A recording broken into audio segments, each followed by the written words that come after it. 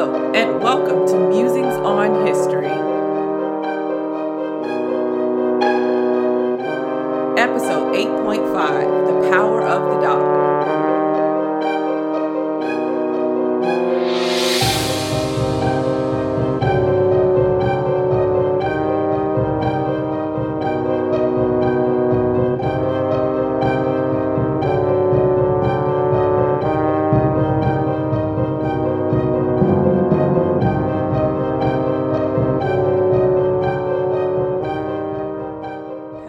Welcome to Musings on History. I'm your host, Dana, and since a whopping 3 to 5 people have asked me to make a special episode on this, I've decided to oblige them and rant my thoughts here instead of on social media.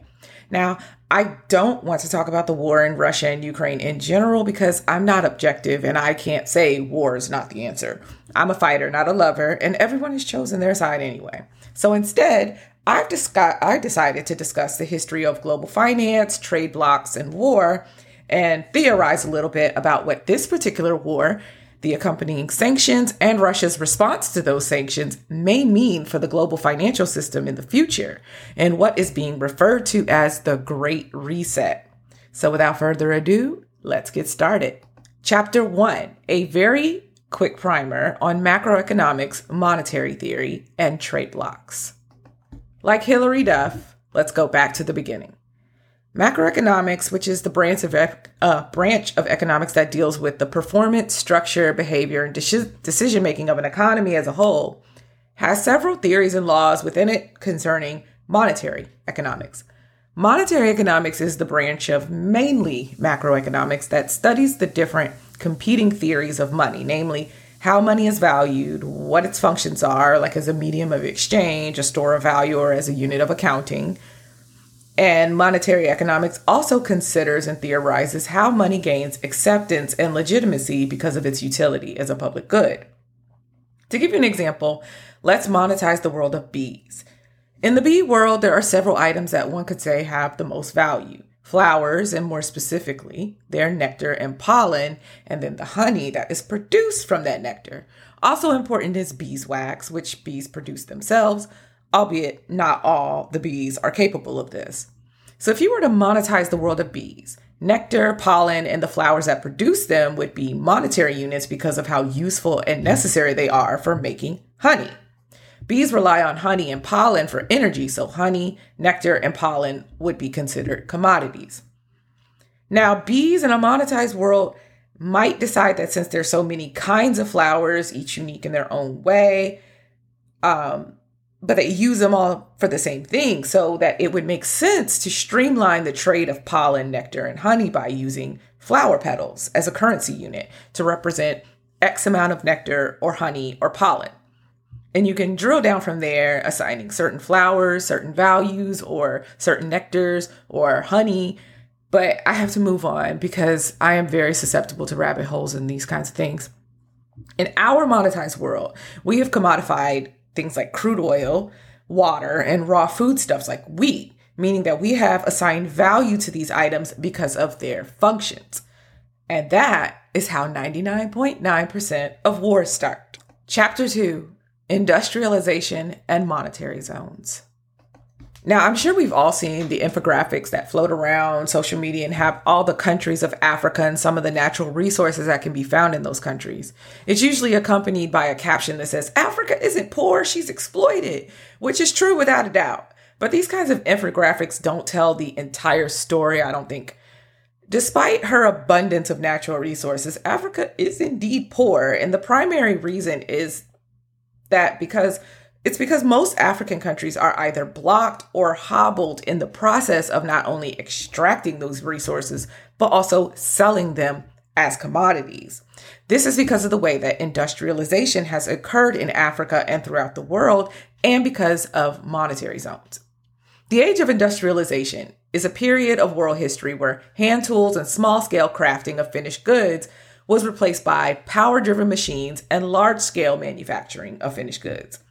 It's also the time period when raw materials from other parts of the world began to circulate from manufacturing into finished goods, and this process could have gone in many directions at once, but generally went in one direction from the colony to the colonizer. The Industrial Revolution is thus generally considered to have begun in the 1760s in England and rapidly spread around the British Empire as it grew. In fact, the rapaciousness of the British Empire in the 18th and 19th centuries was fueled by the desire to both find raw materials to make into finished goods and then to create new markets in these colonized places where British pound sterling was the sole currency used to buy and sell both raw materials and British manufactured finished goods. During the 18th and 19th centuries, the British Empire created an informal sterling zone. They didn't start calling it a sterling zone until the 20th century, but they had started it in the 18th and 19th century.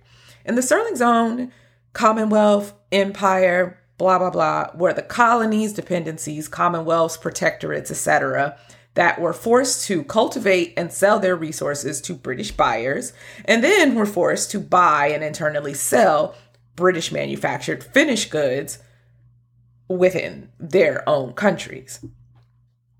This was called mercantilism, and British mercantilism was designed to maximize the number of exports of British finished goods and minimize the number of imported finished goods from areas outside of Great Britain. And by Great Britain, I mean like the Kingdom of Great Britain, not the protectorates and colonies and all that stuff. It was a tiered system. In order to achieve this maximization and therefore ensure that British people only ever spent British currency for British manufactured goods, the British Empire had to colonize as much of the world as they could and hold it through wars of imperialism, of which they fought many, including the Crimean War, the 1857 Anglo-Indian War, the Boer Wars, the Anglo-Sudanese Wars, the Napoleonic Wars, etc., etc. Mercantilism needs to reduce competition as well, and the British did this through war and other means, like subsidies to British firms so that their startup and operational costs were lower than their competitors, tariffs on imported goods to keep the cost of British goods competitive, and through policies inflicted on the colonies that made it so that buying British goods was cheaper and more cost effective than buying anyone else's, or they just made it flat out illegal. So, for example, in British-controlled India, to make sure that both British people living in the UK or living in the British Raj and also the Indians living in the British-controlled Raj would only buy lace collars that were made in the UK, only a certain amount of sewing machines were allowed to be imported into India. And then the patents on new sewing technology were kept out of the British Raj and only in the UK so that Indian tailors and seamstresses couldn't keep up with the latest styles and techniques. Also, the cost of silk, which was usually grown in India and China, was either prohibitive or completely prescribed for anyone who lacked the appropriate licenses to buy silk and other fibers in bulk. And of course, when they did, they had to buy it in sterling. Great Britain was not the only great power in the 18th and 19th centuries that operated this way. The French had their metropole, the Belgians and the Dutch utilized both the metropole and the British imperial sterling area and became very wealthy nations because they were master currency exchangers.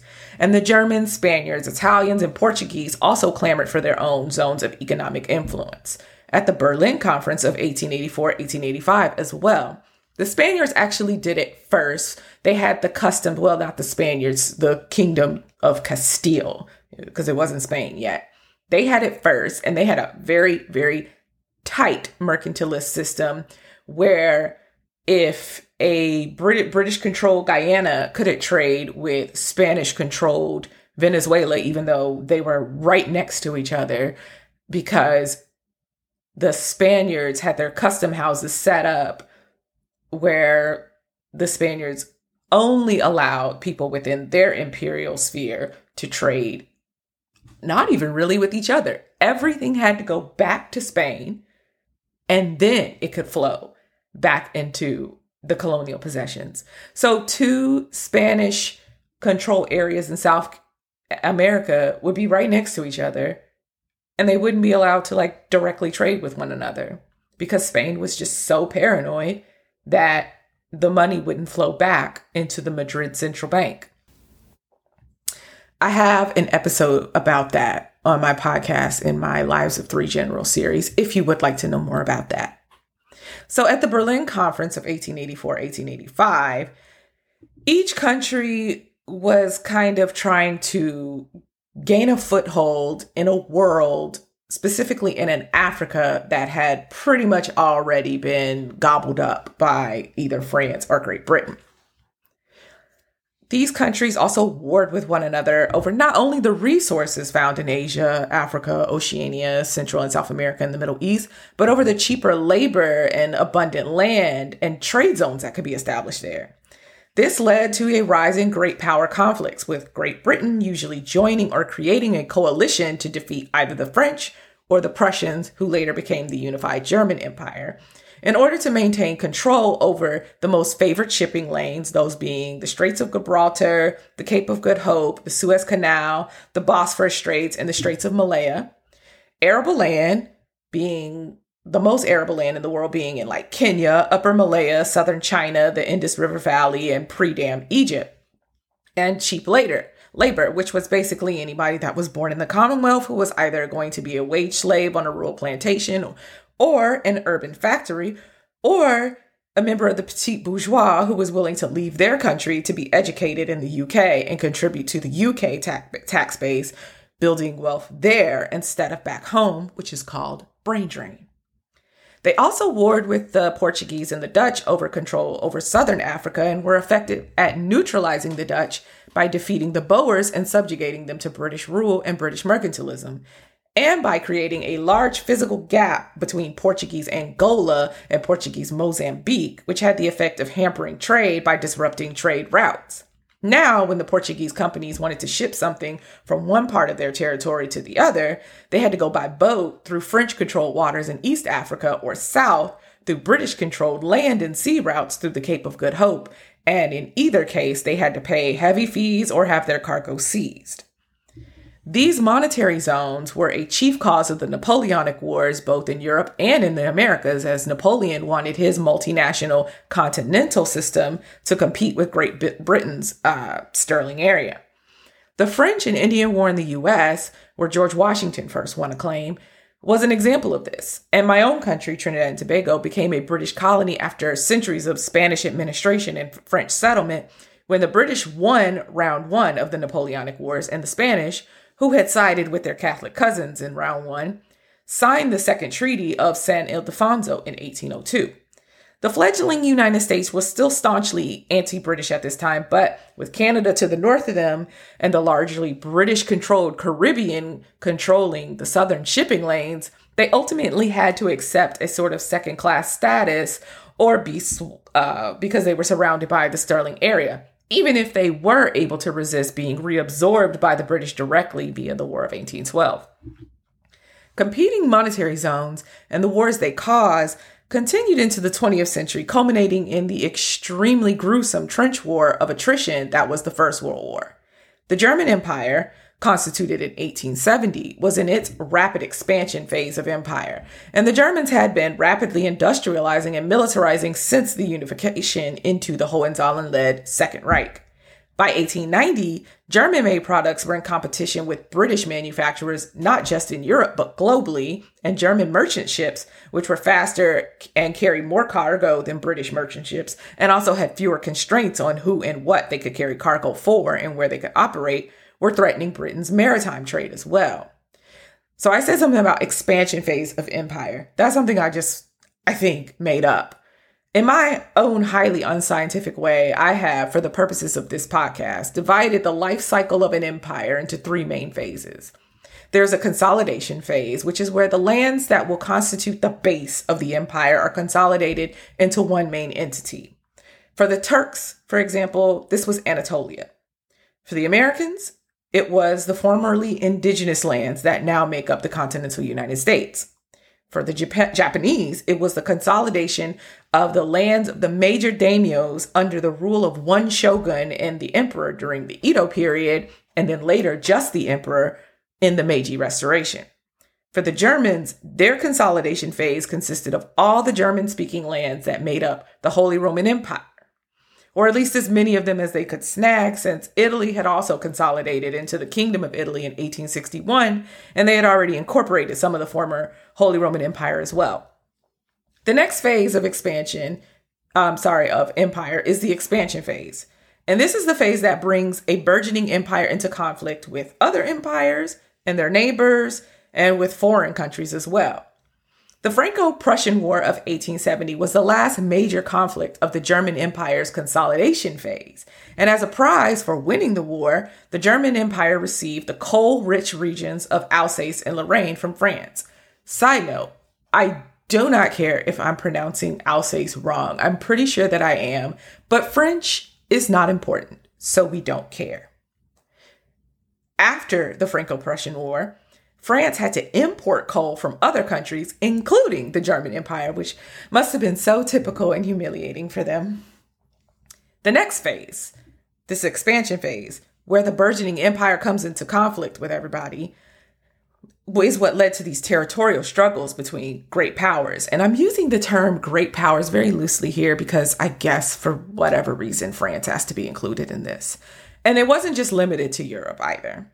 Like the British, the French and Germans like to outsource their games of thrones to Africa and Asia, sometimes joining forces like in the Eight-Nation Alliance that imposed a shameful indemnity on Qing Dynasty China in 1900 after crushing popular revolt there, and other times fighting amongst each other for land that didn't belong to either of them, such as France and Germany fighting each other and making the Atlas lion go extinct in the first Moroccan crisis of 1905-1906, when Kaiser Wilhelm II of Germany convinced Sultan Abdulaziz to make a move for complete independence so that France wouldn't gain economically from the growing Moroccan-German trade that flowed through the German Gold Coast, which is present-day Ghana, and Cameroon, into Moroccan ports and vice versa. This conflict and the Agadir crisis of 1911, which has the cooler sounding name of Panthersprung in German, were all part of smaller great power conflicts that led to the First World War, and they were all about trade and resources and who would control trade routes. The Balkans was another ripe field for great power jockeying. Germany and her little sister Austria competed with the Russian Empire, who was in her self-destructive phase of empire, the last phase, for commercial privileges. As early as 1888, Germany began to build railways that cut through the Balkans, and Austria regarded the Balkans as a field for profitable investment and a big market for Austrian manufactured goods.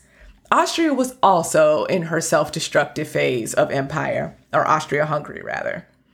But Russia also hoped to control the Balkans because half of their exports, which weren't many, Russia didn't really industrialize until after the imperial phase and they became the Soviet Union. But whatever trade they did have going on, whatever manufactured goods they did want to export, even though they were definitely importing more than they were exporting, they wanted to be able to do it freely throughout the Balkans. And also, and probably more so, the Russians, as a Slavic Orthodox people, felt that the Slavic Orthodox Balkans should, well, not the whole Balkans. I mean, there's Muslims, there's Jews, there's Protestants, and there's Catholics as well. But certain kingdoms like Serbia, literally, for example, were Orthodox and Slavic, whereas the Austro-Hungarian Empire was controlled by Catholic non-Slavs. And we all know what happened in the Balkans that led to World War I.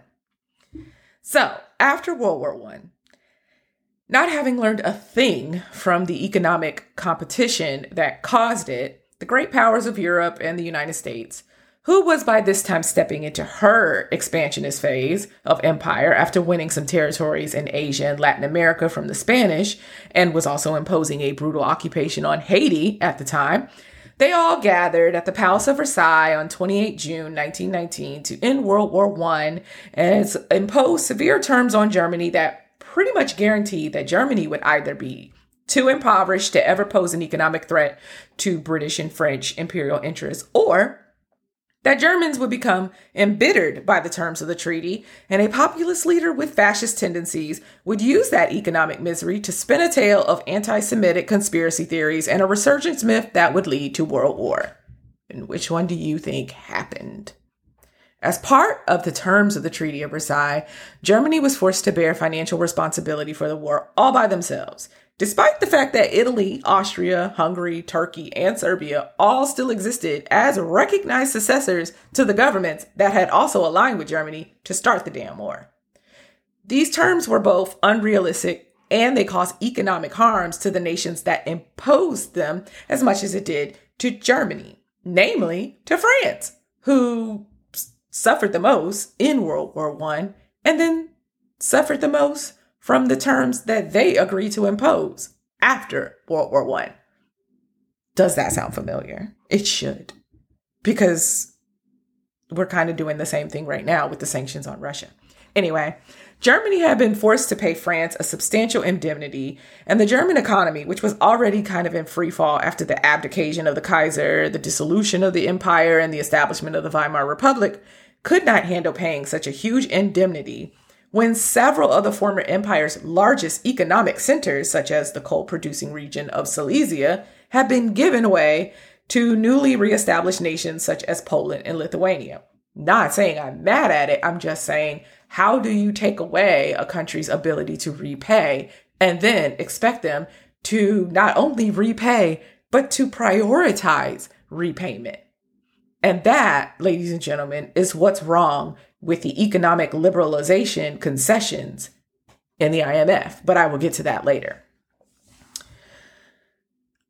So, with Germany unable to repay France, France was then unable to repay Great Britain, who had lent France large sums of money to support the war effort.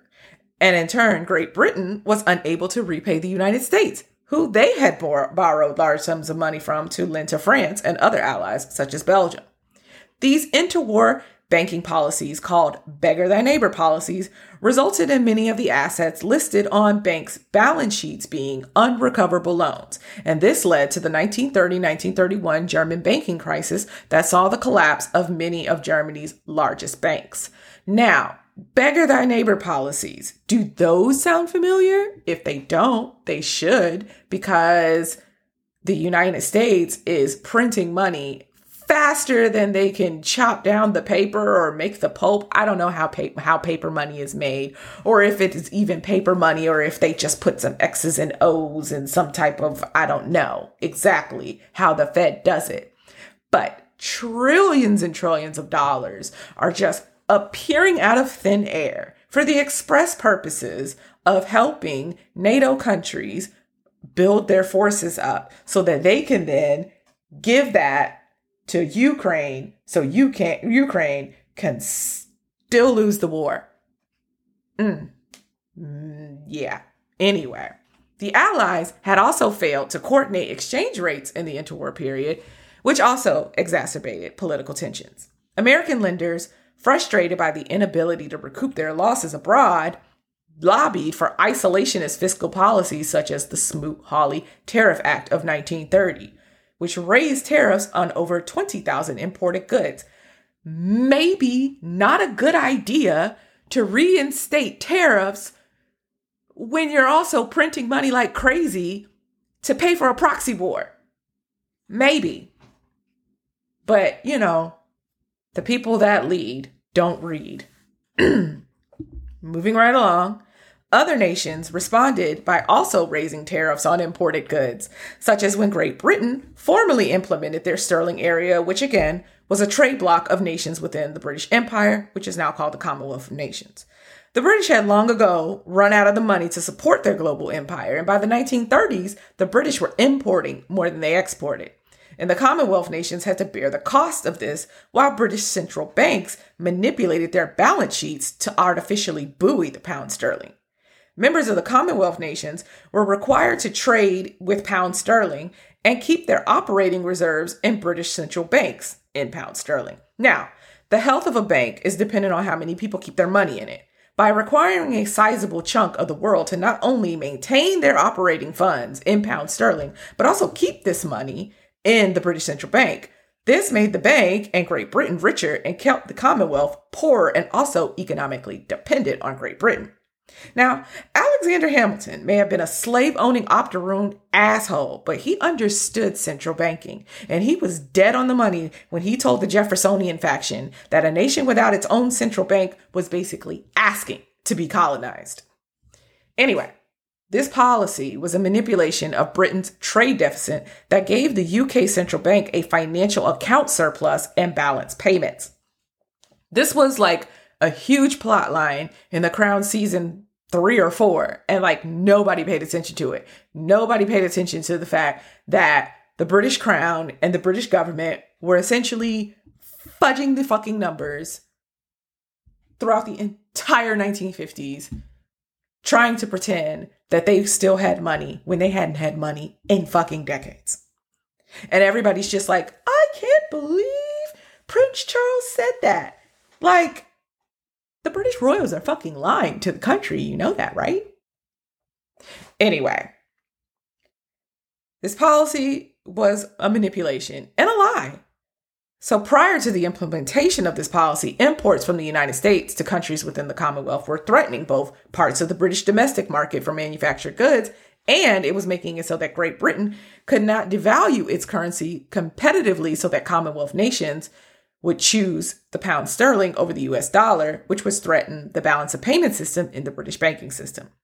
So these restrictive trade blocks and tariffs resulted in less international trade overall, just like it's gonna do now, leading to high rates of unemployment due to a smaller market for consumer goods and the devaluation of the goods already on the market due to overproduction in certain industries. Now, the second part of that isn't going to happen because these corporations have us by the balls and they're going to price gouge, essentially, which is what's happening with oil. The price of the barrel hasn't been cheap in days. The oil futures market is in shambles and you are still paying $6, $7 for gas. Why? Because I guess fucking ExxonMobil said we can. And what are you going to do about it? All of this constricted the domestic economies and exacerbated the effects of the Great Depression.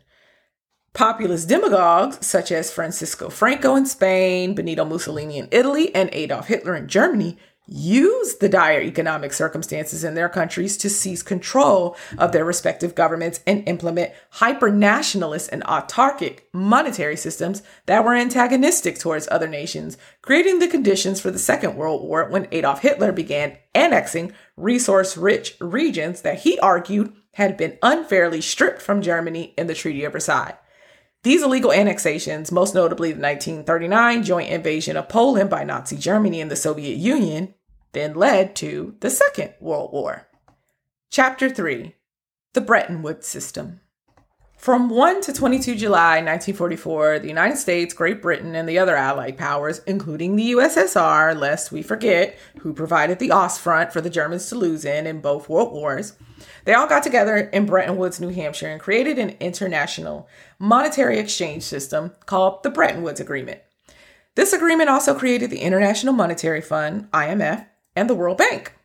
The Allies, urged on by men like John Maynard Keynes from the UK and Harry Dexter White from the US Treasury Department, sought to avoid another post-war Great Depression that many saw as the launching point for the many right-wing fascist demagogues like Adolf Hitler and Benito Mussolini. These liberal democracies and the Soviet Union constructed the Bretton Woods system and the IMF. They believed in the idea that countries who have regular and robust trade with one another are less likely to go to war with one another, which is called democratic peace theory. A certain democratic administration has clearly never heard of democratic peace theory. All they know is sanctions. The Americans at the end of World War II were in the best position. Well, it wasn't completely over yet, but they were in the best position to benefit from the Bretton Woods system and somehow didn't. And the British needed the Bretton Woods system the most since the UK now owed the US for 2 world wars and both countries wanted to control the flows of speculative capital and prevent competitive currency devaluation while not forcing debtor nations like the UK to contract their industrial bases to make payments and maintaining high levels of foreign direct investment desperately needed by the British by keeping interest rates attractive. This last point was particularly important, like I said, for Great Britain, as the imbalance in payments was only soon to grow larger between the US and the UK.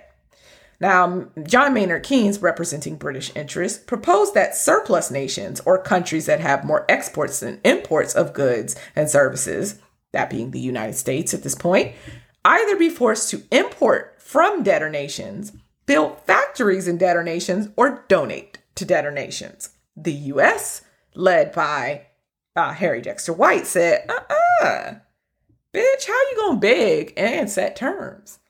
I got to shift my domestic economy from a wartime to a peacetime economy. And you know, everybody going to be having babies after this war. So my folk going to need factory jobs to support all these families that are about to be starting. The municipalities they live in are going to need the tax revenue from the factories and from the people that work there. And my president needs to be able to say he grew the economy via his economic policies. So how does putting American factories in the UK help us do any of that? Somebody's administration needs a Harry Dexter White in their cabinet. Instead, White argued in favor of funding the IMF with enough resources to counteract destabilizing flows of speculative finance. Mr. White's proposal had the IMF counteracting dangerous speculative flows automatically with no vote and no conditions, unlike the current IMF system of checks, balances, and, most importantly, those evil trade concessions.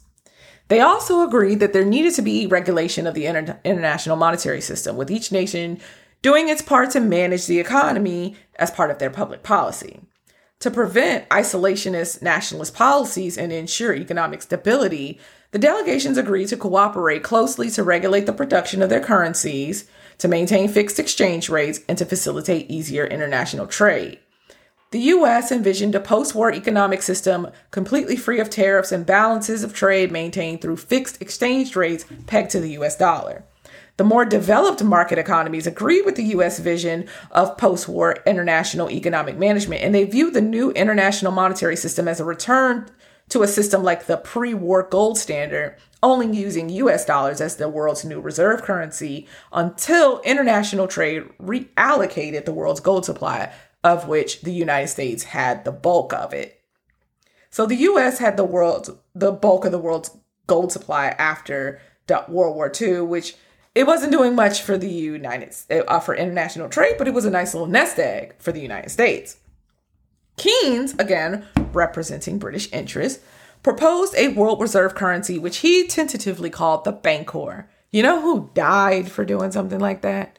Gaddafi.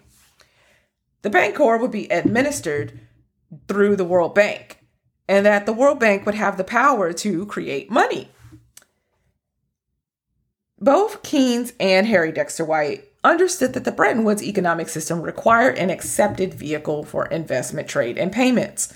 But Keynes wanted to ensure that the reserve currency was independent of a particular country's currency valuation, lest it lead to another currency overtaking the pound sterling and lowering its value. And the UK could neither afford to lose its trading advantages under the sterling area, which it had to give up anyway, nor for the pound sterling to become devalued in a global and convertible market. Ultimately, the Bretton Woods system ended up utilizing the US dollar as a peg currency around which other currencies were fixed. Members of the Bretton Woods system were thus compelled to keep reserves of US dollars on hand, which were at the time backed by the gold standard, in order to easily convert currencies in international trade, or to make payments to the IMF, or to contribute to the managed fund. The US dollar had a high degree of convertibility, meaning it was easily converted into gold. It was directly convertible into gold, actually.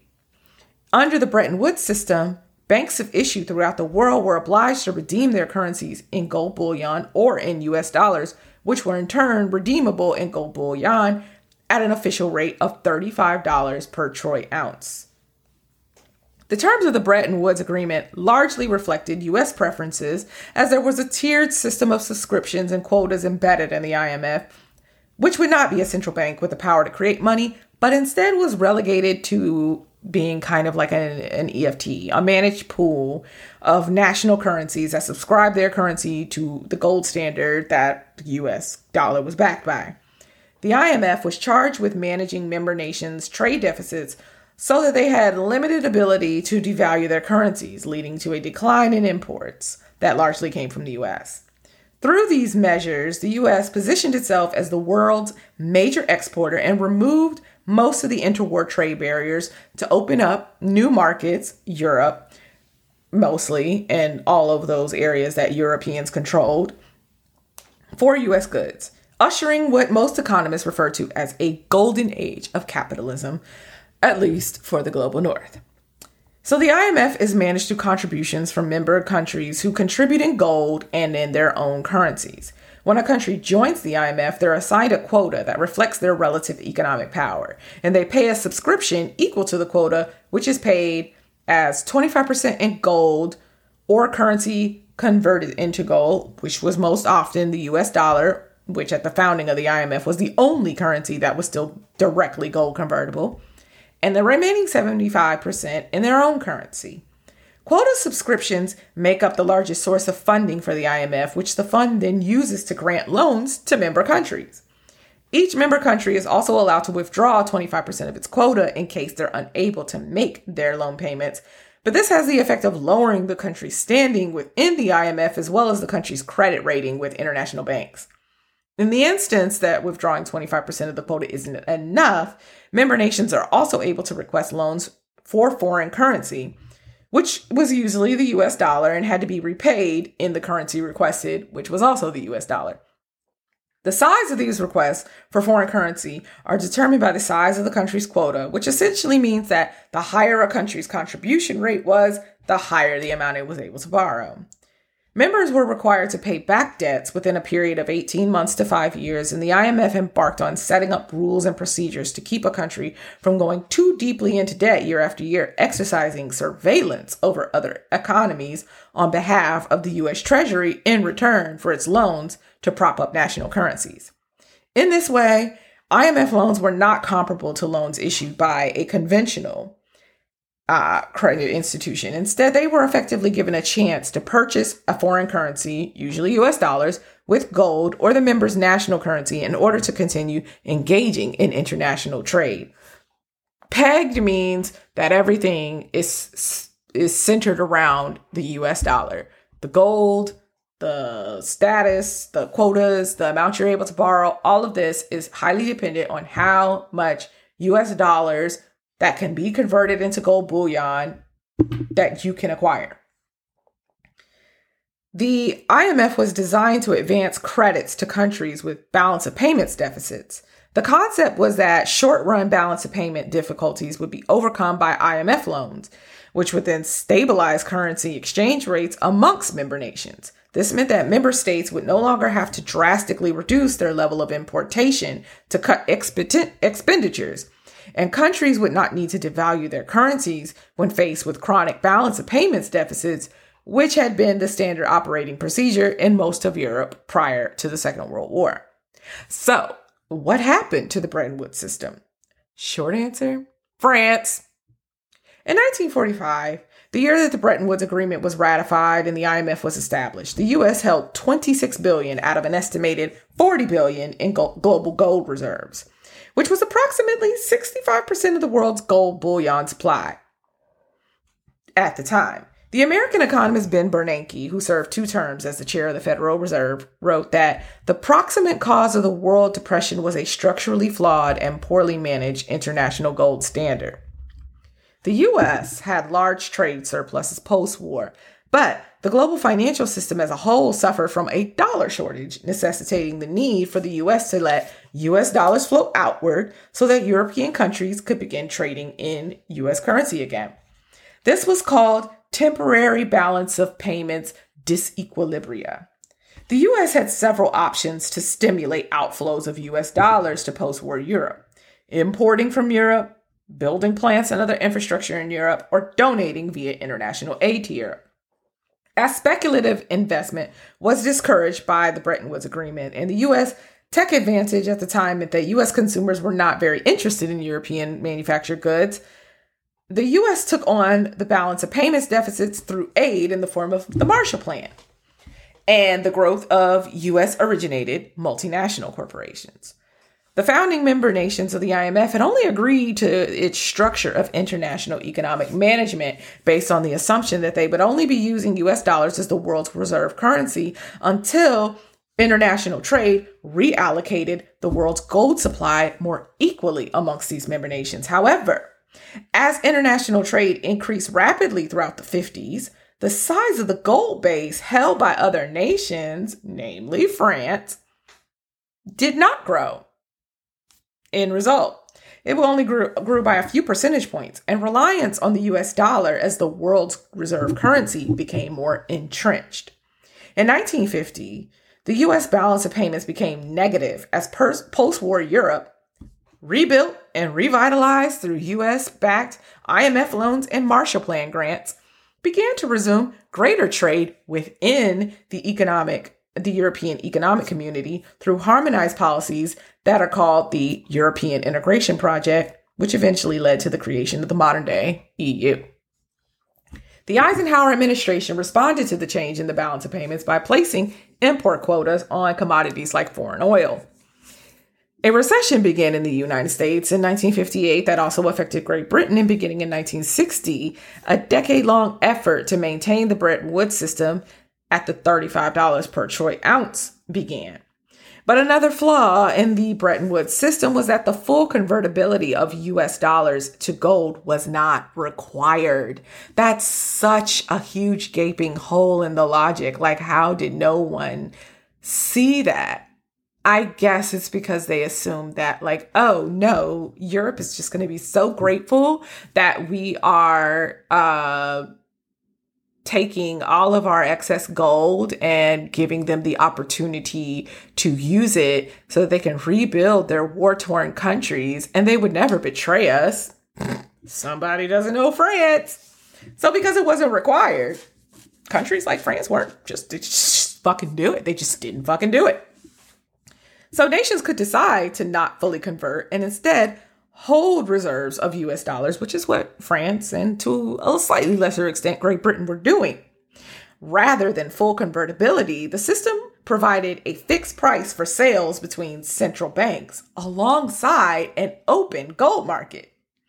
For the Bretton Woods system to remain workable, it would have had to either alter the peg of the dollar to gold, or it would have had to maintain the free market price for gold near the $35 per troy ounce official price, which was a greater control over international markets than most Bretton Woods IMF members would allow the US to have. Who was the loudest in vocal opposition to that second option? France. Why? Because France took advantage of the $35 per troy ounce price to buy gold in US dollars, and then they would sell the gold at inflated prices on the open gold market. When gold was cheaper to buy on the open gold market, less than the $35 per troy ounce, they bought it from there and then would convert it at the Bretton Woods price whenever it made most fiscal sense for them to do so. They are playing both sides because they're the French. And like I said on Twitter, they will not take a L for you. They will choose the dirty over you. They are not scared to lose you.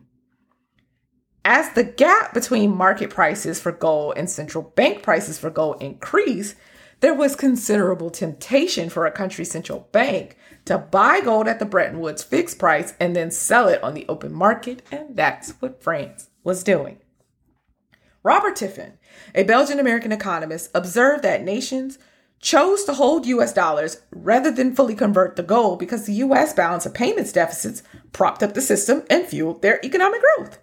Tiffin surmised that if the US were unable to keep running deficits, and he was saying this in like 1958, the entire system would grind to a halt, which it did, but that the US could not continue to shoulder the burden alone because over time, the continual deficits would erode confidence in the dollar and create economic instability in the world market because the US dollar was the reserve currency.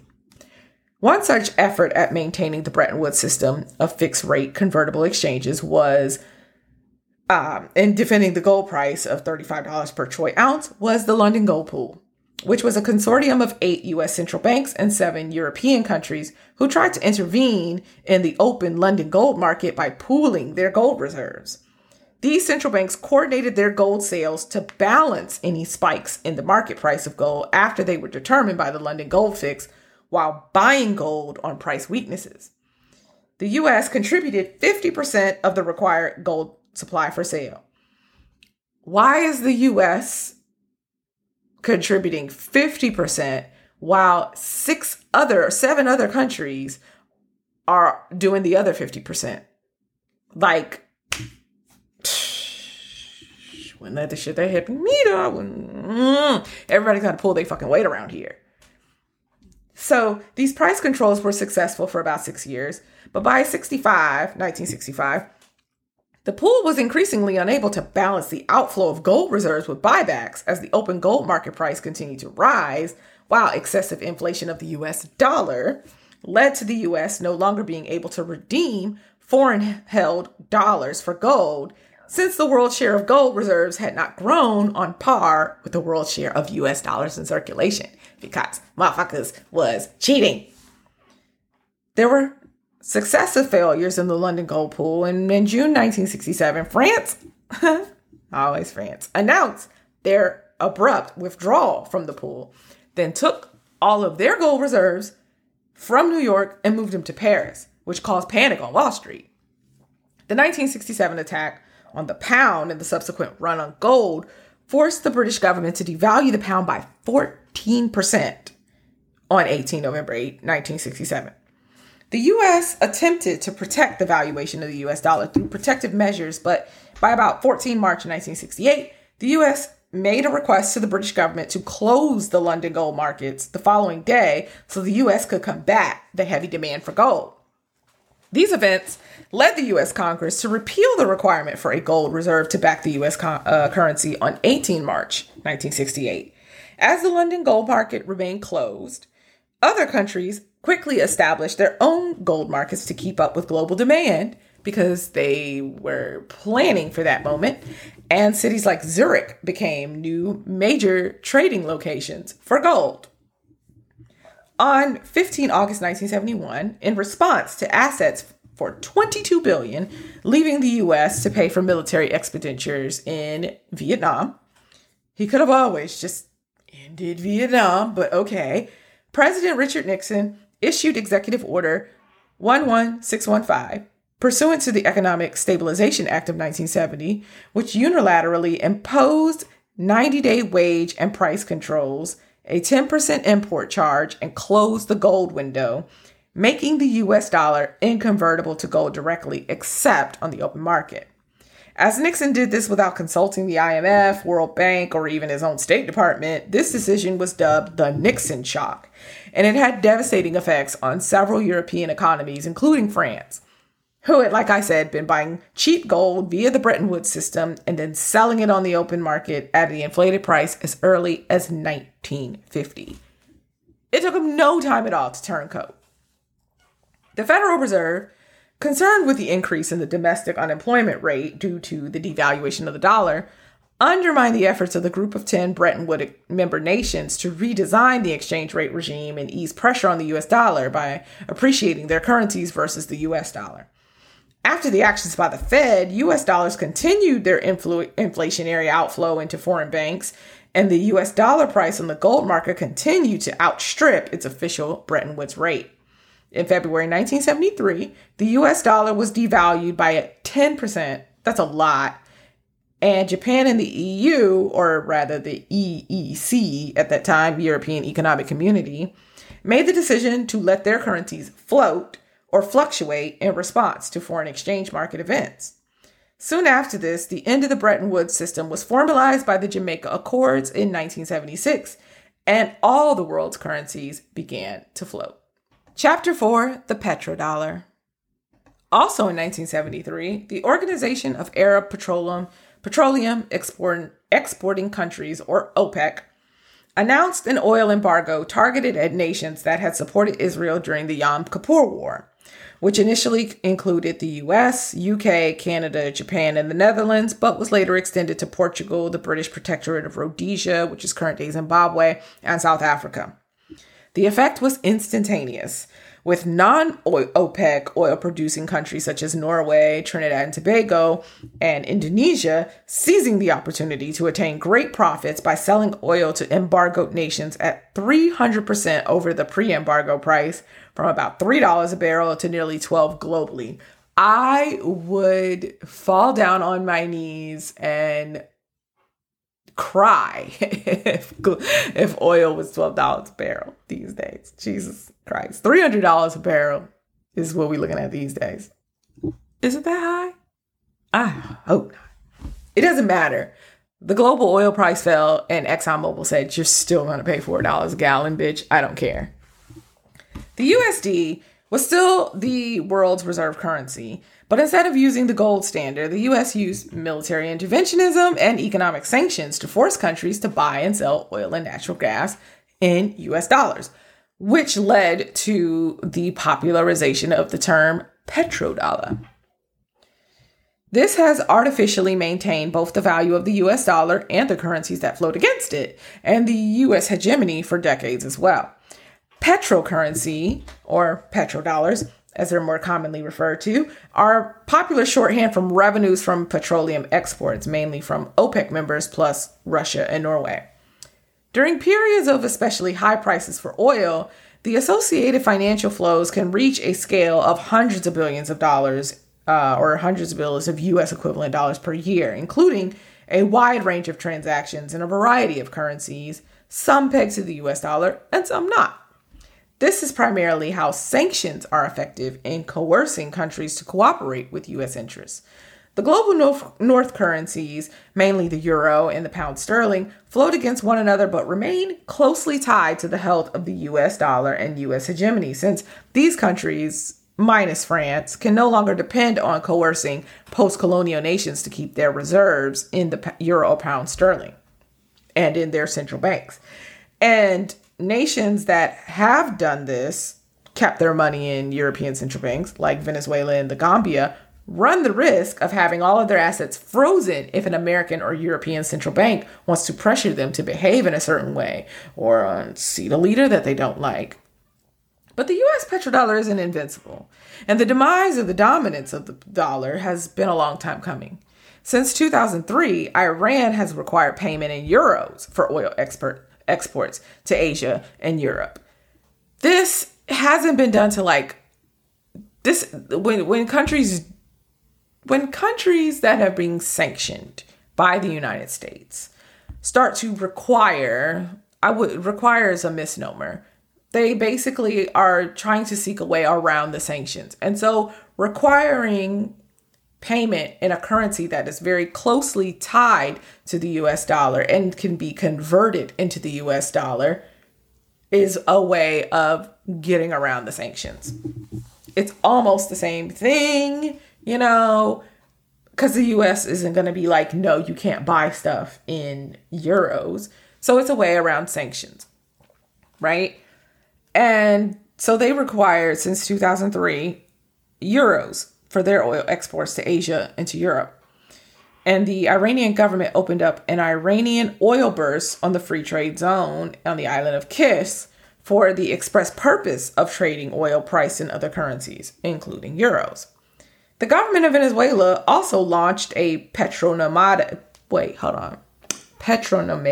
I guess, as a cryptocurrency in 2018, backed by the country's oil and mineral reserves, and it's intended to be a means of circumventing U.S. sanctions and providing the Venezuelan government with international financing.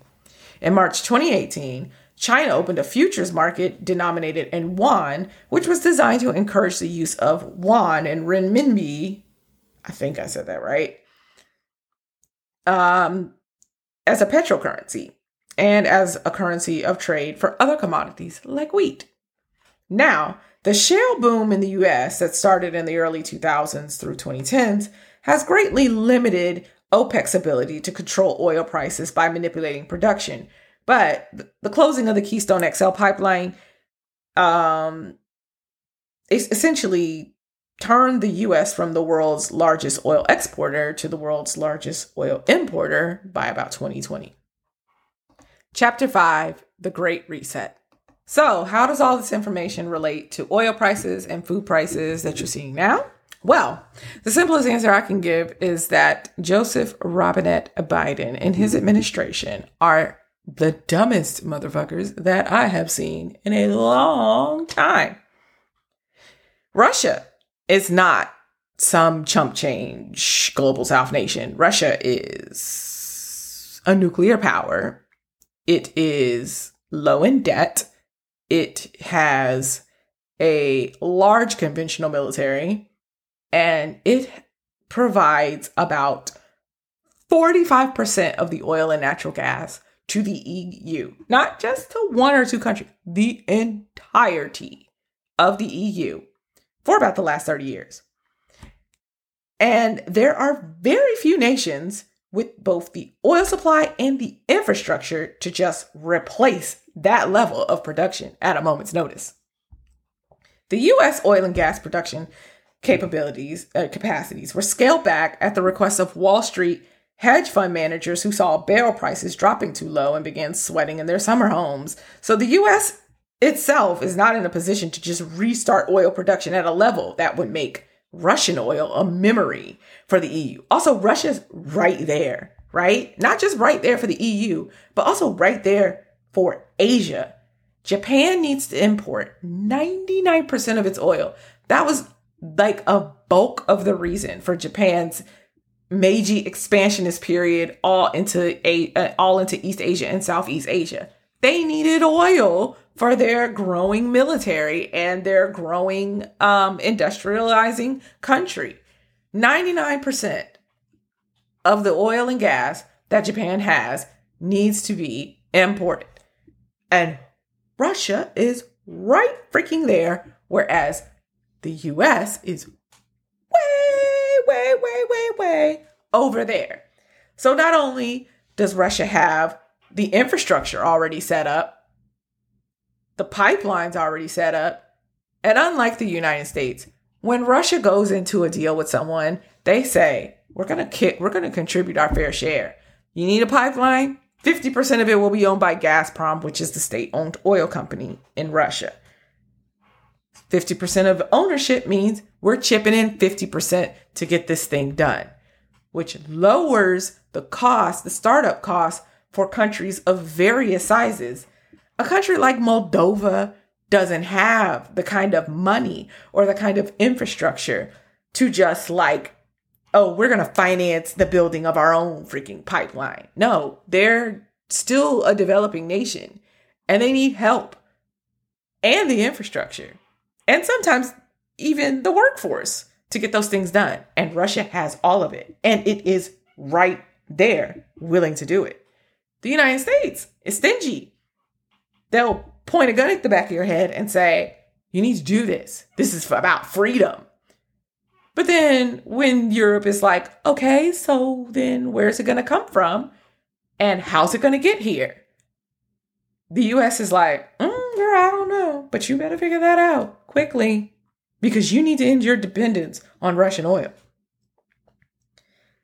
So while in Brussels, Biden was able to cajole the EU into saying, okay, we'll buy from whoever you can guarantee and not from Russia. But as of today, as I'm speaking to you right now, France is already walking back their commitment to decouple from Russian oil. And Biden has himself acknowledged that sanctions on Russia will probably hurt America and its allies just as much, if not more, than it's currently hurting Russia. Because if you notice, Russia is not, nobody from Russia is on TV talking about, hey, man, you're just going to have to pay more at the pump, man. You're just going to have to pay more for bread and cheese and all that good stuff, man. You're just going to have to deal with it. It's about freedom. No, they're not. As a matter of fact, Russia's getting even more brisk trade with India and China. Like as we speak, they're just like, y'all have fun with that. So this is because the U.S. had already started the process of decoupling Russia from the global financial system via the sanctions they imposed in 2014. And during that time, Russia learned a couple of things from those sanctions that were imposed in 2014, which is actually, we're not going to let this beat us or defeat us or kill us. We're going to figure this out. And so they not only developed a payment system for electronic fund transfers that they call the MIR system. And Russia is now using this separate payment system to link with other sanctioned nations, such as Venezuela. And then they're also linking it now to China. Having a separate payment system not only gives Russia more autonomy in their international trade, it gives the U.S. and its allies less visibility into Russian international trade, particularly where military spending is concerned. If Russia, who is scheduled to be a major customer for Chinese, semiconductors that they need to power their planes in order to wage war on Ukraine or whoever else. If the United States and the EU cannot see these transactions because they're not occurring in SWIFT, then they have no idea of knowing how much, the volume of the trade, what's being traded. They have no visibility into it. I mean, you have spies, but US spies suck. Let's just be clear. Like, there are just huge gaping, leaking holes in the US surveillance system and have been for about 10, 12 years now. And so it's actually kind of frightening from a Western perspective to think that there's going to be this huge volume of trade going on between 3 or 4 nuclear armed states, all of whom have a very complicated history with the United States in particular. And we have very limited to no visibility as to what the hell is going on over there. So, speaking of military spending, the U.S. does a lot of it. And due to the sanctions, Russia has done very little, meaning that while Russia may not have the cutting edge equipment needed for conventional warfare against a country like the United States, they also don't need it because they're a nuclear power. And that is deterrent enough. This also means that the Russian ruble is actually more insulated from inflationary shock than the US dollar currently is, because Russia can't just print rubles indiscriminately whenever they want to justify their military spending without having something to back those rubles on. And speaking of backing rubles, Putin recently announced that unfriendly nations, those being nations that have backed US sanctions on Russia, can still purchase Russian oil and gas, but they have to do it in rubles or gold, which gives even more backing to the Russian ruble. Another wild card, wild if you're the arrogant US State Department, is the People's Republic of China, who have also developed their own payment system that they call UnionPay, which recently became linked to Russia's MIR and possibly soon to India's Rupee Pay system. This new trading bloc represents about 45% of the world's population, and along with Pakistan, which is also linked to Russia's MIR and China's UnionPay, they're all nuclear-armed states, meaning they don't really have to fear American invasion lest they make a move that the U.S. isn't approve of. In the Pacific, the most staunch U.S. allies are Australia, New Zealand, and Japan. Japan don't even have a military, all of whom have to import oil and gas. And in the Pacific, only Russia, Indonesia, China, Malaysia, and theoretically Papua New Guinea are oil exporters. And they're all much closer aligned to the China, India, Russian bloc than the US, Japan, Australia bloc. What this means for the future, it still kind of remains to be seen. So Venezuela has now taken steps to be linked to the MIR payment system, which takes a key oil producer in the Western Hemisphere, which if you follow Monroe Doctrine is US territory, and it aligns it very closely to the Eastern Bloc, which already kind of includes Brazil, since Brazil is part of the BRICS trading bloc. And BRICS stands for Brazil, Russia, India, China, and South Africa. 1, 2, 3 nuclear powers in BRICS, right in our backyard. And Bolivia, which is the world's largest supplier of lithium, and a key Venezuela's importer in South America, has signaled that they would also like to join the MIR payment system. For the West, there seems to be a sense of urgency on behalf of the U.S. to do 3 things. 1, find non-Russian oil and gas distributors, since Russia is a member of OPEC Plus, and Saudi Arabia and Qatar have already stated that they're either siding with Russia in the case of Saudi Arabia, or that they simply cannot meet the EU's demand for oil to the level that Russia has been giving, which is what Qatar's case is. Two, they need to pressure nations like China and India to agree to U.S. sanctions on Russia, which neither country is keen to do. And they're actually planning to do even more business with Russia. And three, they need to be able to spin this war in Ukraine in NATO's favor without actually letting Ukraine join NATO, since that would be tantamount to declaring nuclear war. To address the first effort, Biden has lifted some of the sanctions on Venezuela, giving the U.S. multinational Chevron the green light to start importing Venezuelan state-owned oil again so that it can be refined.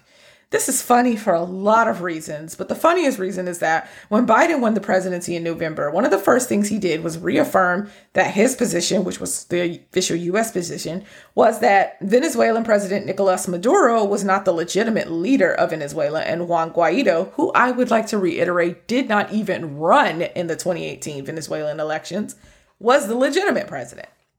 Fast forward to March 2022, and not only is Maduro suddenly the legitimate president of Venezuela, but now Venezuela is a emerging democracy, despite doing and saying nothing differently this entire time. Those are truly the best wins, the ones where you just sit and wait out your opponent. Biden is also softening his rhetoric on Iran and considering lifting their sanctions so that they can start trading oil more directly and in US dollars with the EU. Iran is, for its part, continuing the same pace of trade with Russia that it always has maintained, and like Venezuela, saying and doing absolutely nothing differently. For the second effort, like I said, India and China simply refuse to let the UK and the US bully them into taking a side and sanctioning Russia when it is simply more advantageous for them to, again, do nothing and not take any sides.